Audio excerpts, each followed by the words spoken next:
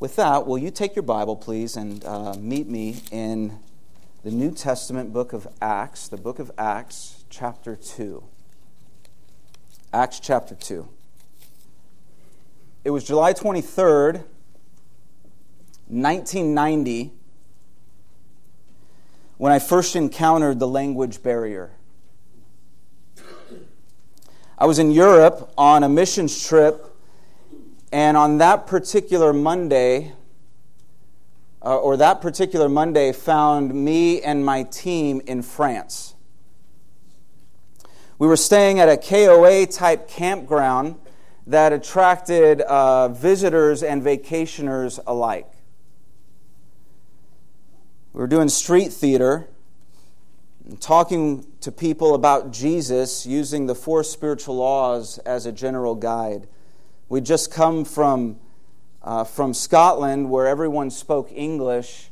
Now, however, that was no longer the case.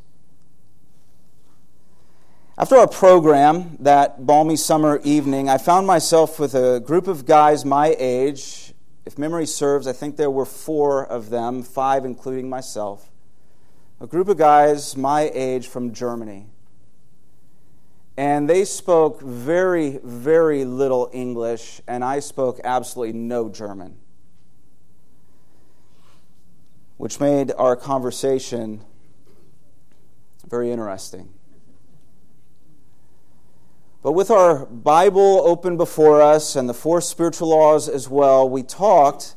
We just sat there and we talked about God's plan from the beginning of creation and our rebellious deviation from that plan, and about our human need to be forgiven by God and reconciled and restored. And we considered Jesus, who is God, and was sent by God to rescue us from our sinful rebellion by suffering in our place. And then we just lingered around the campfire in discussion for a while about how to respond to the love of God and to such an amazing display of grace.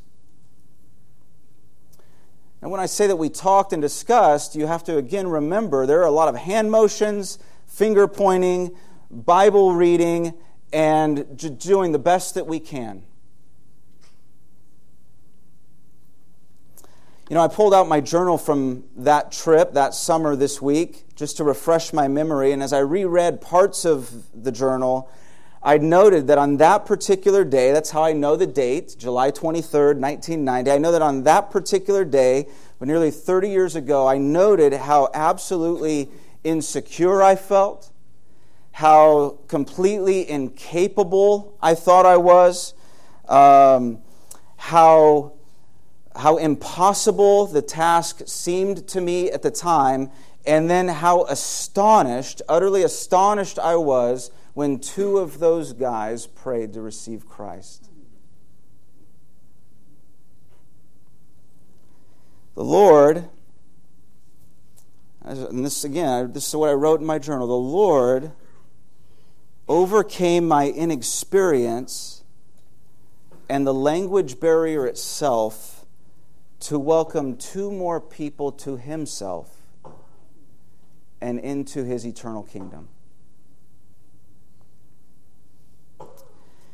In the 2nd chapter of Acts, the followers of Jesus are waiting for the arrival of the Holy Spirit as Jesus promised. And suddenly, there came upon them a sound like a mighty wind that filled the house, and tongues of fire that appeared from heaven. It was the day of Pentecost, which coincides with the Jewish Feast of Weeks, which is an annual harvest festival that came 50 days after Passover. This feast, was a yearly celebration of thanksgiving to the Lord, which is significant because at a time when people were celebrating their crops and the harvest that came, the outpouring of the Spirit of God signaled an immeasurably greater harvest.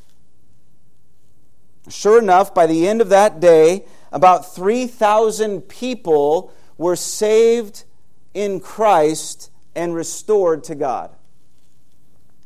There was a language barrier to overcome, however. Just like my experience in that French campground and the similar barriers that I'm sure you've no doubt experienced or encountered. So in my last sermon on this passage, I urged us to not get too sidetracked or sidetracked at all by the gift of tongues that we see here in this passage, because that's not the main point of what's happening here. But still, what are we to do with the gift of tongues? What do we make of it? And how do we respond to it? I'm reflecting on these questions. Could it be simply this? That the Spirit of God works through the witness of God's people by gifting them to share the good news of God's might for the good of those in our world. I want to explain a little bit about, obviously we'll explain this as we walk through this text, but I really think what we're seeing here is that the Spirit of God is working through the witness of God's people by gifting them to share the good news of God's might for the good of those in our world. Let's read it together. Acts chapter 2, verses 1 through 13.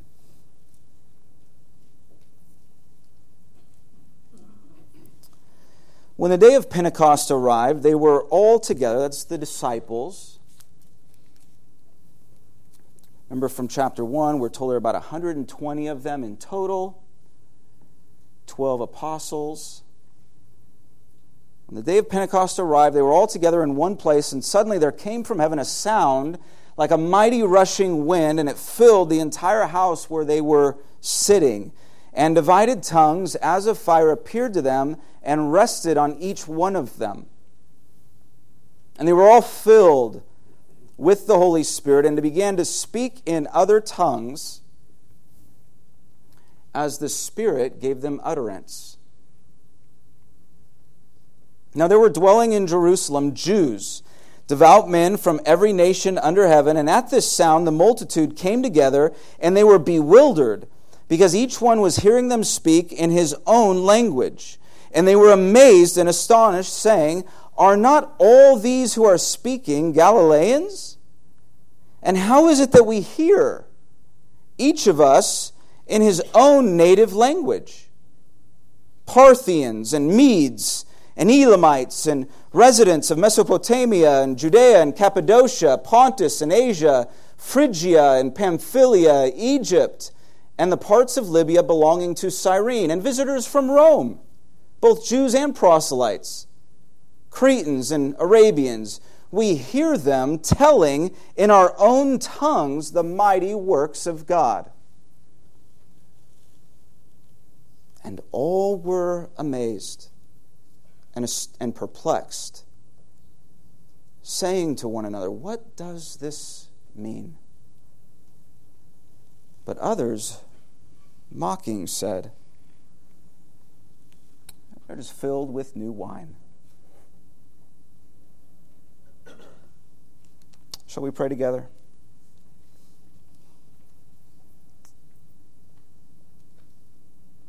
Our almighty God, our good and gracious God, our God who is perfect in power, unfailing in love, faithful and steadfast. We thank you for this time we have again together today to declare your praise, to sing from hearts that overflow with praise. We thank you for our opportunity to share life together. We thank you for this time we have in your word, which is life. And we pray that you would breathe new life upon us and into us now. Like these believers who gathered that day in Jerusalem so many years ago and waited in hope for the arrival of the Spirit of God. And then at the Spirit's coming, they were set on a path that literally changed the entire course of their lives and affected the course of the world itself. Like them, here we are, all these years later, reading of that event, and yet sharing in the same Holy Spirit. And so we ask, O Spirit of God, even as we've sung this morning, you are welcome here in this place, and we ask that you would come and have your full reign in our midst. This word that you have inspired, we know that the Word of God is inspired by the Spirit of God, and this word that you have inspired, would you now speak it to us? Would you enable our hearing and understanding, and oh God, would you change us by it? Would you minister to each person here? Would you cause our attention to be directed heavenward, even as we reside here on earth? Would you do this, we pray, that we might be and become the people you've created us to be, for your name's sake, for the glory of Jesus Christ, for the pleasure of the Father, and for the good of the world around us. We ask this in Jesus' name. Amen. Amen. So we read in verse 4 how these early believers, filled with the Holy Spirit, began speaking in other languages, catch this, as the Spirit gave them utterance.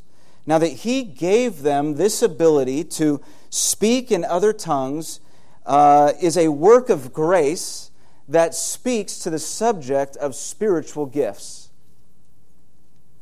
There are 4 main passages in the New Testament that speak specifically on spiritual gifts. They are Romans 12, 1 Corinthians 12 through 14, Ephesians 4, and then a couple of verses in 1 Peter 4. You may want to look those up later. But when we take these passages together, we can compile a biblical list of spiritual gifts like prophecy or teaching or giving, hospitality, etc., and the reason why these gifts are given. Namely, to build up the body of Christ, which is the church. A spiritual gift is a special ability supernaturally given to a Christian believer by the Holy Spirit for the purpose of serving others and strengthening the church and her ministry. For example, I have been told that I may have the ability to preach and teach God's Word effectively. Now, whether that's true or not, that's for you to judge, but that's what I've been told, and here's what I know. I was not born with this ability. I have no recollection of ever teaching groups of people prior to coming to faith in Christ. And so I know that this is not a natural gift, but rather a supernatural spiritual gift, a gift from the Holy Spirit given at His discretion by His grace at some point after my conversion to Christ. Another example. I know people who have the spiritual gift of mercy. Mercy is listed in the Scriptures as a spiritual gift. I don't have that gift. Now, that doesn't mean that I can't or shouldn't be merciful or kind, because I can and should. But I have been with people, and you have too,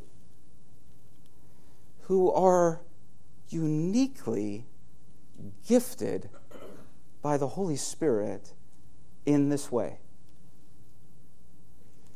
I've joined them on home or hospital visitations. I've seen them by the bedside of the sick, and I've sat in amazement and admiration at their uncanny ability to provide tremendous care and comfort. You know what I mean? Under the Spirit's direction, it seems they know exactly what to do, not do, what to say, not say, and when to just sit quietly and provide a ministry of Christian presence. Gifted in that way. You see, the Holy Spirit gives to each and every Christian believer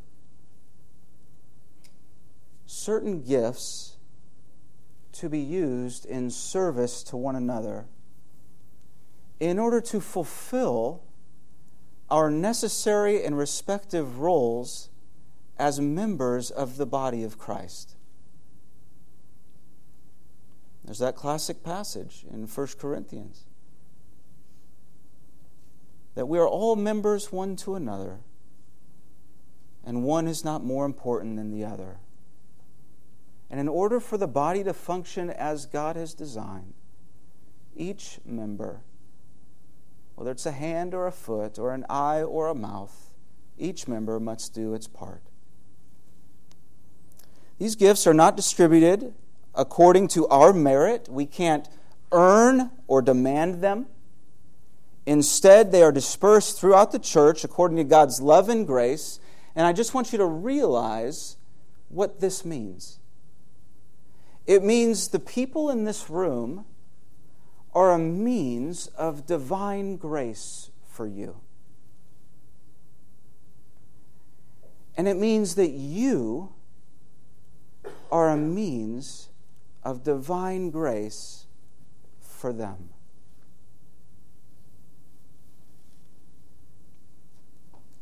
Now, obviously, the gift seen most clearly in this particular passage is the gift of tongues. I doubt any gift has been so widely celebrated by some and equally contested by others. Even in the passage, even those who are present in Jerusalem at that time were divided in their opinions. Some were amazed and inquisitive. What does this mean? While others mocked and made fun of the whole scene, accusing them of being drunk.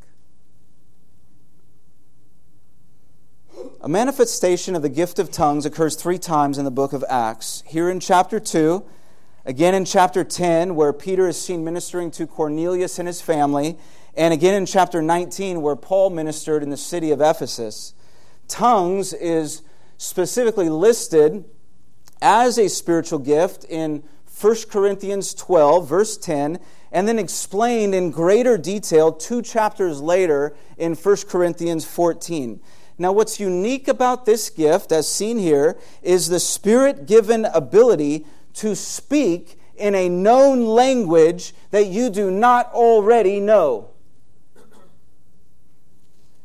But again, this ability is not for your sake, but for the sake of others. It's to serve others and build up the church.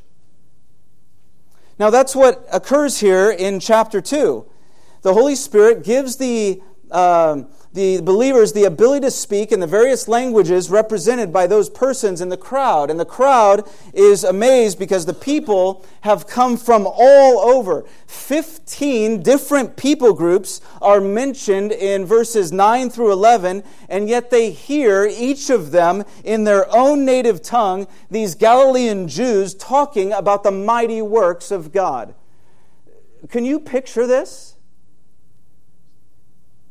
Now, just to help us, I found a graphic here. I want you to see this graphic. Just help us grasp the enormity of what's happening here. So you can see the Jerusalem there is in the center, and then you have these 15 people groups who are coming from hundreds and thousands. Well, Rome, the distance from Rome, that's about a little over 1,400 miles. Crete, Cyrene, Arabia, Parthia, Cappadocia. They're all coming. So 15 different people groups, thank you, Tim, stretching across thousands of miles are hearing their specific language being spoken by a small band of blue-collar Jews who probably had never traveled more than 100 miles from home.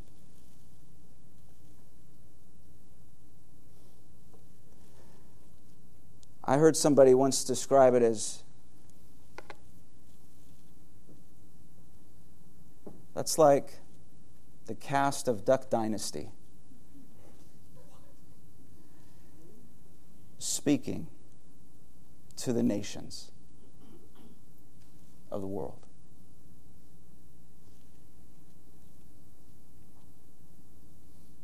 The crowd, understandably, wants to know what this means. What does it mean? So Peter stands up to preach and basically interprets what's being said. He preaches on the coming of the Spirit as it had been prophesied. Then the person of Jesus of Nazareth. He preaches Christ crucified and risen from the dead and sure salvation in His name. And at the sermon's conclusion, he calls the people to repent. And through the ministry of the Holy Spirit, 3,000 of them are spiritually reborn. New creations in Christ. And so by the Holy Spirit, there came the gift of tongues. By the Holy Spirit, there came a biblical interpretation. And by the Holy Spirit, the church was established and edified. We should not discard the gift of tongues, but rather celebrate it in its right context instead. The problem is that because there's so much misunderstanding and misuse of this gift, we've grown wary and skeptical, haven't we? But I think it's probably because either we've never seen or experienced it ourselves, or because we've seen or experienced its abuse. This has never happened to me personally. But I know people, I've spoken with people who at some point in their faith experience were taken into a back room of a church or put on stage in front of the church and essentially forced to speak in tongues or be denied acceptance into the Christian community. Without this gift, they were told, they would not be recognized as having the Holy Spirit, and their confession of faith would be considered second class at best, or just rejected altogether. Such people have talked with me about how terrifying that is. You can imagine. How burdensome and pressure-packed, and how utterly liberating it was to finally break free from that bondage. Because that is not a biblical understanding of the gift of tongues. Frankly, in my opinion, that is a psychological abuse of power that needs to stop and be spoken against at every turn. Spiritual gifts cannot be commandeered or coerced in that way. Nor are they about proving ourselves. I need to prove that I'm a Christian. Look at my gift. They're not about puffing ourselves up. Look what a good Christian I am because I have this gift. Not about that. 1 Corinthians 13, what do we know 1 Corinthians 13 as? The love chapter. You need to know this. This context is key. You realize that chapter falls in the middle of Paul's teaching on spiritual gifts. He begins in chapter 12, moves to chapter 13, and then expounds in chapter 14. So in chapter 13, that's the middle chapter. He's talking about spiritual gifts.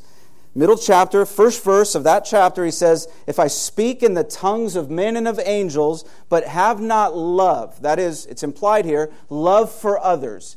If I speak in the tongues of men and angels, but I don't love you, if I'm putting you on stage and forcing you, that's not love. If I have not love, then I am just a noisy gong or a clanging cymbal. That passage we know as the love chapter is then immediately followed in chapter 14, or it's followed in chapter 14 by an explanation of the gift of tongues. It's the most detailed explanation we have biblically of the gift of tongues. 1 Corinthians chapter 14, in which guidelines for its usage are taught. We're told it should be an orderly assembly, and rather than fighting over the gift as the Corinthians were, who has it and who doesn't, it's to be others-centered as a way of building them up in love.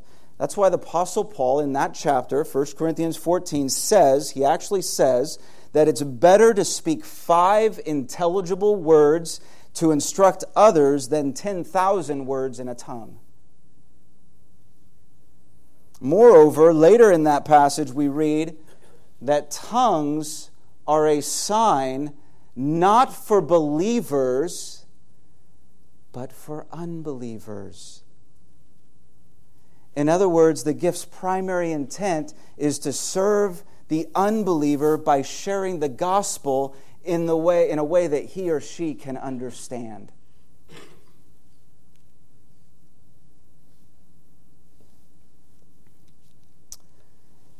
So,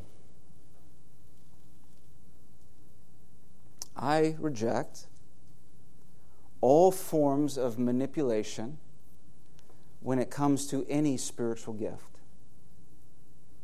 including the gift of tongues. But I absolutely affirm the gift of tongues. I believe in the Holy Spirit, who, because He is God, is the same yesterday, today, and forever. I believe we live in the age of the Spirit, that He is still on the move in our world today and still empowers people to speak in other languages at a time for a purpose, namely to share the good news of God's mighty works. This thought dawned on me this week. You remember the Tower of Babel in Genesis 11? People from all over had come together in the land of Shinar, wanting to make a name for themselves. They purposed to build a great city and a tower to the heavens. And how did God respond? By thwarting their plan and giving them different languages. Before, they all spoke the same language. Now they couldn't, and because they couldn't, they dispersed into like language groups and spread out, we're told, over the face of the entire earth. At Pentecost, however, the exact opposite is happening. In that God brought various people, language groups, together and made it so that they could understand what was being said. Now here's the catch. With each instance, God was reaching the world. You see that? With each instance, God was reaching the world. At Babel, He disperses people out into the world. At Pentecost, He brings them in from the world. Both instances displayed God's mighty works for the good of all humanity. It says people from every nation under heaven were in Jerusalem at Pentecost. So at a time when they gathered to celebrate an earthly harvest, the Spirit came to gather a heavenly one. As it's been said, the first time the Spirit preaches the gospel, He does so in all languages simultaneously. I love that. That's one reason why I don't think what we see here in Acts chapter 2 is prescriptive for the church in all places at all times. I think this describes a unique outpouring of the Holy Spirit that we shouldn't try to mimic or replicate. Because the moment we do is when we make it about us instead of Him, about our name instead of His, about our self-centered good instead of the good of others. It's also why, obviously this is speculation, It's also why we shouldn't assume that those first followers of Jesus who were enabled to speak in tongues on that great day automatically spoke in tongues from that day forward. Maybe some did, but I doubt they all could. So I view this scene as more descriptive than prescriptive, though again, I absolutely affirm the gift of tongues as the Spirit sees fit to give it. I love gauging the looks in your faces. How does all this apply?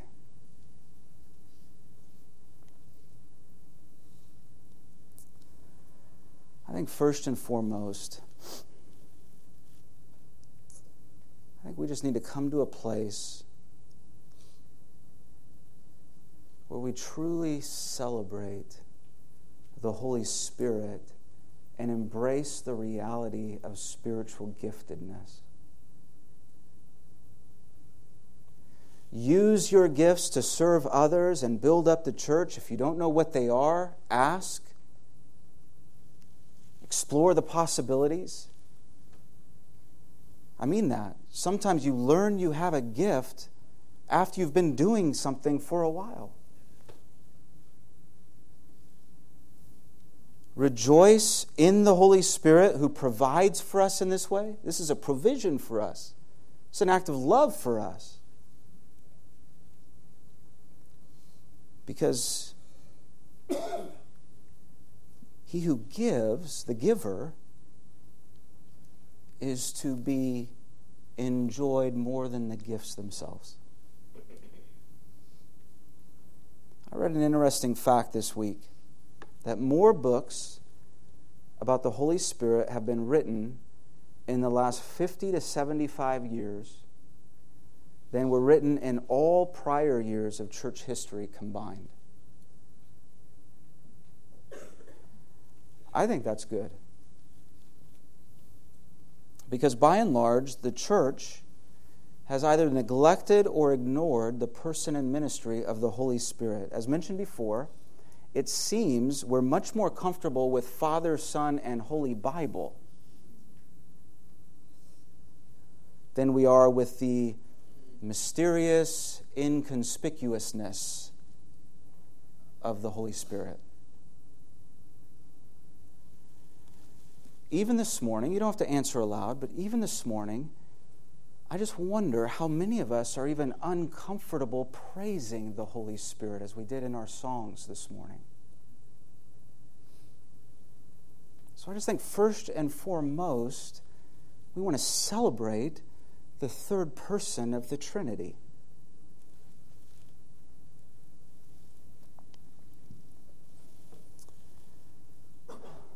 Now the Spirit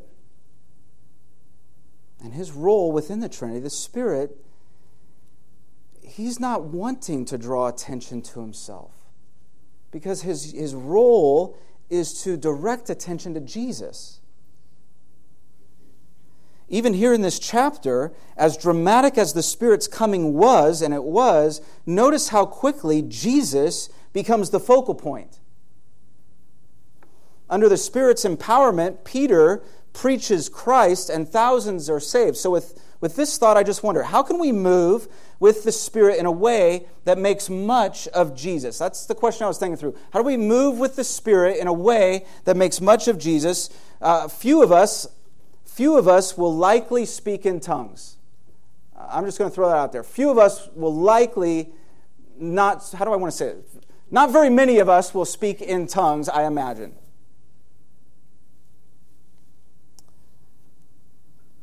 But is there something here in this passage on tongues that applies on a practical level? And I think there is. I have two observations. First, notice how the followers of Jesus were out and about with those who didn't follow Jesus at that time. Did you see that? Did you see that in the text? We're told how the believers were together in one place in verse 1, but they weren't isolating themselves from others, because by the time we get to verse 6, multitudes of people are flocking to them after hearing the sound of the Spirit's arrival. Now, this minor detail, for me, has major implications because it's interesting how they waited for the Holy Spirit in a public place, presumably the temple courts. And as the book of Acts unfolds, it's clear that their faith in Jesus remained very public and open for all to see and hear. Now, earlier in chapter 1, they were staying to themselves in the upper room, but now they're rubbing shoulders out in the public square. And this rhythm of private worship and public engagement is informative and instructive to us. When we come together as a church, it should never be only about us. We come for a Sunday morning worship service or a prayer meeting or a Bible study or a midweek life group, all of which is very good in that it helps us grow spiritually in the Lord, but let's not seclude ourselves from the world around us, because growth in the Lord should propel us out into the world for His name's sake. Filled with the Spirit, they were out among the people. Second, empowered by the Spirit, they spoke in ways that made sense to the listener.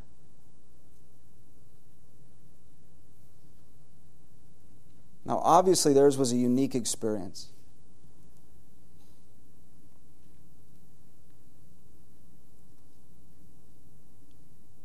But realize this.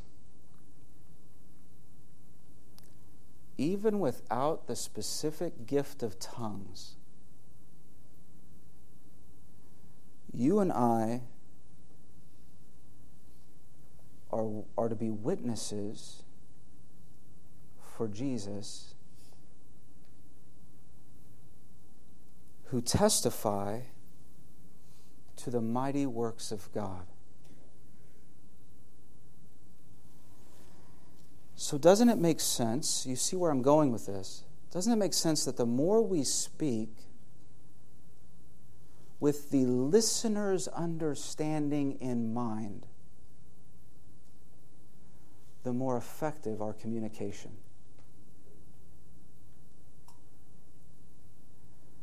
When I was in Zambia last summer, there were language and cultural nuances I needed to learn and know because I wanted to serve them well. I didn't want my lack of knowledge or my ignorance to get in the way. The goal of our impact team was not to blitz the people of Ndola with prefabricated American answers. You hear that? The goal was not to blitz the people of Ndola with prefabricated American answers. How affected would I have been had I stood before that room of African pastors in the attempt to Americanize their churches? Much better to learn their language, so to speak, right? Even though most of them spoke English, I wanted to learn where they were coming from, their background and circumstance, so that the gospel message wouldn't be lost in our American Christianese. And they did the same for me. This was beautiful. When we sang in their language, oh my goodness, the singing. In Bemba, there were two African brothers who we just hit it off. And they would stand, Kim's and Innocent are their names, who went out of their way to stand with me, and when we began to sing in Bemba, they would translate the lyrics for me so that even when I didn't understand the language being sung, I still got the message and could worship with them. In each of our lives, there are people who don't understand the message. They don't understand the gospel. Maybe it's the grocery clerk, the barber, the hairdresser, the auto mechanic, the parents and coaches of your child's little league team, the person in the office next to yours, the CEO of the company you work for, maybe it's your neighbor who's suffering a loss of some sort, or the one that's as worldly as they come. I just want us to understand that they don't know what you know. And therefore try to communicate the message of Jesus in a way that makes sense to them. Now, as we'll see next week with Peter's sermon, this doesn't mean watering down the message, not at all. By all means, boldly declare the mighty works of God in Christ, but please drop the Christianese. Those exclusive, I don't think we realize how exclusive and how cliche those phrases are, and really how unhelpful to the listener who doesn't know what you know.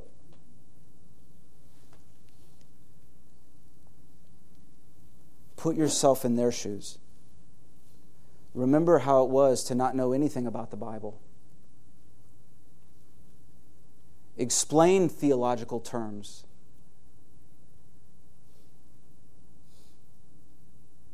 Or don't use them. Especially not at first. Like my Zambian pastor friends who took the time to translate for me, we often need to do that for others, all while trusting the Holy Spirit to do the soul-level work only He can do. So again, rejoice in the Spirit of God. Use your Spirit-given gifts to serve others and build up the church. Associate with believers and unbelievers alike, and aim for understanding. Because the Spirit of God works through the witness of God's people by gifting them to share the good news of God's might for the good of those in our world. Amen. Father, thank you for the time. Please help us to understand and really appreciate your word. Please apply it to our hearts and lives. Give us greater understanding. Give us a greater empathy for those who don't know what we know. And enable us, God, however you see fit, to be more effective in our witness, and then also to use our gifts to edify and build up your church. We ask this for Jesus' sake. Amen.